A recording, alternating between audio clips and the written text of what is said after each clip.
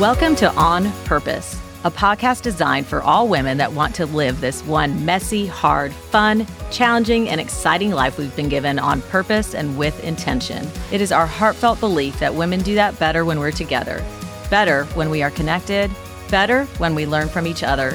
Each episode, you'll be hearing from Elizabeth on a variety of ways that we can be more intentional with our lives.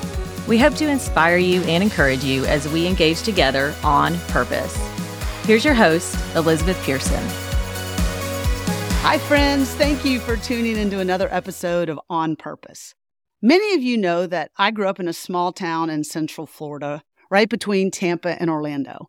And in this town, everybody knew everybody. You didn't just have to worry about your own mom catching you doing something wrong, but actually any mom in the town, because they all had each other's backs. They were all looking after each other's kids. It was like they were in some type of coalition together, almost as if it was one big family looking after each other. It was truly community living. And not much has changed back home. Many people still live there, shop at the same grocery store, walk the same lake every morning, attend the same church, and have the same friends. And I still have the same collective moms that text me, that call me, and pray for me. And in many ways, not much has changed back home. And I love that. In 1983, Michael W. Smith released the song Friends. I'm not going to sing it, but you know the one. Friends are friends forever if the Lord's the Lord of them. That song was so popular back then, especially if you went to a Christian school where that was your only genre of music to listen to. It was played at every graduation, ceremony, or event where they wanted to tug on your heartstrings. And I'm not going to lie, I was a sucker for that song. And I believed it. Like I wanted to believe so badly that a friend will not say never because the welcome will not end. But I wish I knew back then about that word never. I have a hand towel in my kitchen that says, as soon as you say my child would never, here they come nevering like never before. It's so true. I wanted to believe that friendships would never end. I envisioned all of my high school and college besties living in the same cul-de-sac with Belinda Carlisle's Heaven is a Place on Earth playing softly in the background. I know that was outside of the genre of music I was allowed to listen to, but I blame that on my friend Joy. You see, I wanted to believe that friends were friends forever, that they would never leave. And at the very least, I didn't want to believe that things would ever change, especially when it came to my relationships and with the people that I love. Have I ever told you that I am not a lover of change? I am not a lover of change. But I promise you that I am working on it. I know that I know in my head, change is inevitable. Everything changes. Think about it. Caterpillars, the seasons, the world, changing of the guards in Europe. I mean, we all know the price of eggs has changed. Technology changes, styles, trends, beliefs. Our children's moods change within a minute's time. And most of all, people change. I change, you change. At least I hope I do. I certainly don't want to be the same version of myself that I was when I was 20 or 30. We all change. And with that, friendships change. Now, they often don't change overnight. Some probably do. You might have someone walk away from you with little to no explanation. Or maybe you do know why, but the sudden impact of their loss in your life still hurts. Many times, it's more subtle than that. Your friend moves away and you pinky promise to talk every day like you used to, but a day turns into a week, turns into a month, and before you know it, things have changed. Or one of you forms a hobby, or takes a new job, or has a grandchild and spending time together multiple times a week is no longer an option. Or you and your bestie might be growing and evolving at different speeds, and you suddenly find that you no longer relate to each other like you used to.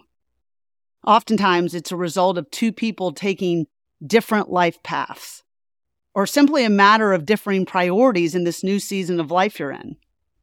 And we've got to remember, this is a normal part of life, but it doesn't always make it easy. I too have struggled with the hurt of lost friendships. no longer feeling wanted or feeling left out, not being picked or being chosen. I face friendships that have changed over time, and I long for what once was. We've all had friends, right, that have moved or been influenced by a new group of people, and you miss the friend that you once knew. You miss the relationship that you once had. And it's hard. I get it. So if you're in the middle of a friendship shift, I encourage you not to minimize it. Feel your feelings around all of it. You are not alone. You aren't. It's interesting to me because even though we understand that friendships will look different in different stages of life based on circumstances, time, finances, proximity, and even seasons, sometimes when those friendships that we value so much change, it's hard not to take it personally. It can feel like a rejection. It can feel like loss. It can feel like grief. It can leave us with questions wondering, what did we do wrong? It's like we invited them to have a seat at our table, but after a while of dining with you, they got up and left. And that can be hard for many of us, right? I have a friend that has an open table policy with every friendship in her life, giving them complete liberty to come and go as they need, without taking it personally, without getting hurt. She loves people so well that she gives them the freedom to get up from the table when they need to and return to the table when and if they are ready. I mean, wow. What kind of love is that? What kind of freedom is that? I know I want to be loved that way. It's incredible to think about. And as much as I love her, this podcast is not for her. It's not for those of you that already have an open table policy. For the most part, I'm really talking to the women out there that are working on this. Those that internalize everything, that love big. Their feelings and emotions for others run deep and often on their sleeves. And if you're like I am, on your face. And maybe even for the people pleasers that are listening today. Not that everyone doesn't have friends and love their people. I am not saying that. But I do know some women that are more easily able to think with their heads and don't want to be bogged down with their feelings, almost as if they don't have time for that. I know some women that are able to departmentalize, accept it, and move on easier than others. I am not yet one of those people. To the women that can do that easily in a healthy way, I applaud you. For the rest of you, I want you to know that you are not alone. So knowing that change is inevitable, knowing that relationships in our lives have changed, are changing, or will eventually change, what can we intentionally do in order to move forward? How could we approach friendship shifts in a healthy way? My friend Vicky taught me that the same mind that got you here can't be the same mind that gets you out. In other words, nothing changes if nothing changes. So how can we approach a friendship shift differently than we have before? What does that look like practically? I did a little digging and I wanted to share with you some things that I've learned. When you feel like you're about to be in a friendship shift, or you already know that you're in one, or you can see that it has drastically changed, but you want to approach it in a new, healthy way, what can we do? So first of all, start with a friendship triangle. Start with the friendship triangle. Years ago, I read the book Frientimacy by Shasta Nelson, where she writes that a friendship is a mutual relationship between two people that is satisfying, safe, and where both people feel seen. If something feels off in a relationship, more than likely you no longer feel satisfied or safe or seen. And in this book, she outlines a concept called the friendship triangle. And the friendship triangle is a great diagnostic tool that you can use to figure out what's really going on. So picture a triangle in your head. The base of the triangle is positivity, and the two sides of the triangle are consistency and vulnerability. If you look at your friendships through this lens, you're able to see what's off balance and then adjust accordingly. She says that every good relationship needs an equal balance of these three things. If one of them is lacking, you will feel the imbalance in your relationship. So for example, If you just have positivity and consistency, which is fun times that are repeated often, but they lack vulnerability, then it's most likely just a social group that lacks you feeling really known and supported. Or she says, if you have positivity and vulnerability, a meaningful time where you felt seen and appreciated, but it lacks consistency so that it's not ever repeated, then it was probably just a really special moment with someone, but not a deep friendship. And lastly, if you have consistency and vulnerability, deep sharing happening all the time, but your relationship lacks positivity, then it's just become a draining friendship that leaves you feeling weary. You see, we have to have all three. So the first thing that you can do is to look at the friendship triangle to see where the imbalance is, and then adjust accordingly. Another thing that you can do that I would encourage you to do is to check your expectations. Check yourself. Ask if you're desiring too much from the other person. We all have different capacities, stress loads, and tipping points, right? For instance, I might be in a season where I have more time and capacity than my friend, and it would not be fair of me to expect something from her that she doesn't have to give. And instead of having lofty expectations, I could extend some grace. In addition to differing capacities like I just talked about, we don't always fully know what other people are carrying. And even if we do know what they're carrying, we don't know how it might affect that person differently than it does us. Right now, my daughter and I are fundraising for a mission trip. And although asking for money is way out of my comfort zone, it doesn't stress me out. My friend, however, who also has to raise money for her mission trip, confided in me that it completely overwhelms her. It's almost crippling. And immediately I understood what she meant. Not because I feel the same way about the mission trip, but because I felt the same way yesterday just going to the airport. Now, I know that might sound crazy to you, but not to me because I am directionally challenged. And that honestly is a huge understatement. I have to use my GPS everywhere I go, especially if it's outside of my 5-mile little bubble that I live in. So I typed in the airport in my GPS, making sure to pay particular attention that it was to the domestic arrivals and not the international arrivals. Because yes, I have done that on more than one occasion. And I was following my map just fine until I hit construction, and the roads on my GPS didn't match the new roads that were just built. And of course, I accidentally ended up on the wrong road, like I often do. And I was completely stressed out, trying to make sure that I was going to get there on time, so I was having to navigate my way back to the correct highway. Again, making sure I had the right pickup location on my map. I headed back down to the airport.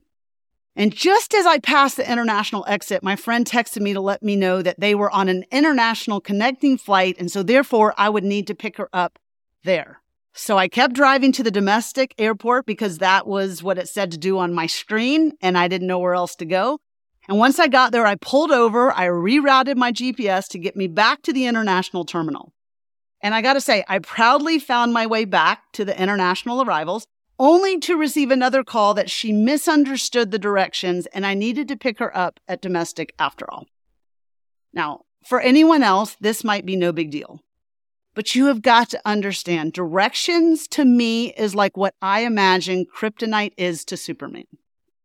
So again, just because something seems easy to you, pause and maybe offer some grace to your friend for whatever load she might be currently carrying, no matter how big or small it seems to you. Another thing I might offer is to have a conversation. To have a conversation, and oftentimes a hard conversation. Lisa TerKeurst shares in her book, Good Boundaries and Goodbyes, that relationships often end not because of conversations that were had, but because of the ones that were not had. Relationships often end not because of conversations that were had, but because of the ones that were not had. So if you've checked your expectations and you believe they are within reason, the next step might be to have a conversation. And the reason I say this is because in your mind, your expectations might be realistic, but maybe not to your friend. Just this afternoon, I had an emotional, difficult, hard but necessary conversation with one of my daughters about expectations. You see, growing up in my home, expectations were often and readily verbalized, and they were expected to be met. But David and I, my husband and I, have only 3 rules in our home that we expect everyone in the family to follow. That includes David and me as well. We expect you to be honest, obedient, and respectful. Or an easy way to remember that is that we will not allow you to be dishonest, disobedient, or disrespectful. And because there's only 3, we feel like we have very few expectations of our children. And I say feel like because after talking with my daughter today during that conversation, I learned that although we do not verbally have a lot of expectations, there are unspoken, felt expectations in our home that she feels deeply. And I would have not known that if we hadn't had that talk. In that conversation, we also talked about priorities and what we value. And it's important to make sure that what we value is in alignment with what's called our TME. In the book, The Art of Showing Up, Rachel Wilkerson Miller recommends looking at friendship through the lens of your TME. That's your time, your money, and your resources. So your TME is your time, your money, and your resources. In any relationship, if your TME and your values aren't in alignment, something will feel off. Something is distorted. And as my daughter so wisely said, when that happens, you just feel conflicted. She's right. If you're feeling conflicted in any relationship, I would encourage you, like I did to her, write down all that you value and prioritize. And then I want you to put it in an order from top to bottom, what you prioritize the most to what you prioritize the least. And then see if your TME is aligned. And next, speak your truth. Don't be afraid to be honest. Don't be afraid to share what's on your heart. Don't be afraid to be vulnerable. Brené Brown writes that vulnerability is a risk we have to take if we want to experience connection. It's the greatest risk of all to be vulnerable, to allow others to see us as we really are. The most vulnerable conversations I have ever had are the ones that also gave me the greatest connection to any friend. And I bet the same is true of you. Sure, I love to have a good time. I love to laugh. But more than anything, I long for connection with the people that I love. And vulnerable conversations are the catalyst for just that. Again, as Brené so brilliantly writes, daring greatly means the courage to be vulnerable. It means to show up and be seen, to ask for what you need, to talk about how you're feeling, to have the hard conversations. Y'all, hard conversations need to be had. And if you feel the friendship has changed or shifted for any known or unknown reason, and you value that friendship, it's worth a conversation, even if it's hard, even if it makes you uncomfortable. And if that friend values your friendship, she will want you to feel seen, safe, and satisfied. It's like reaching out your hand to see if she will extend hers as well.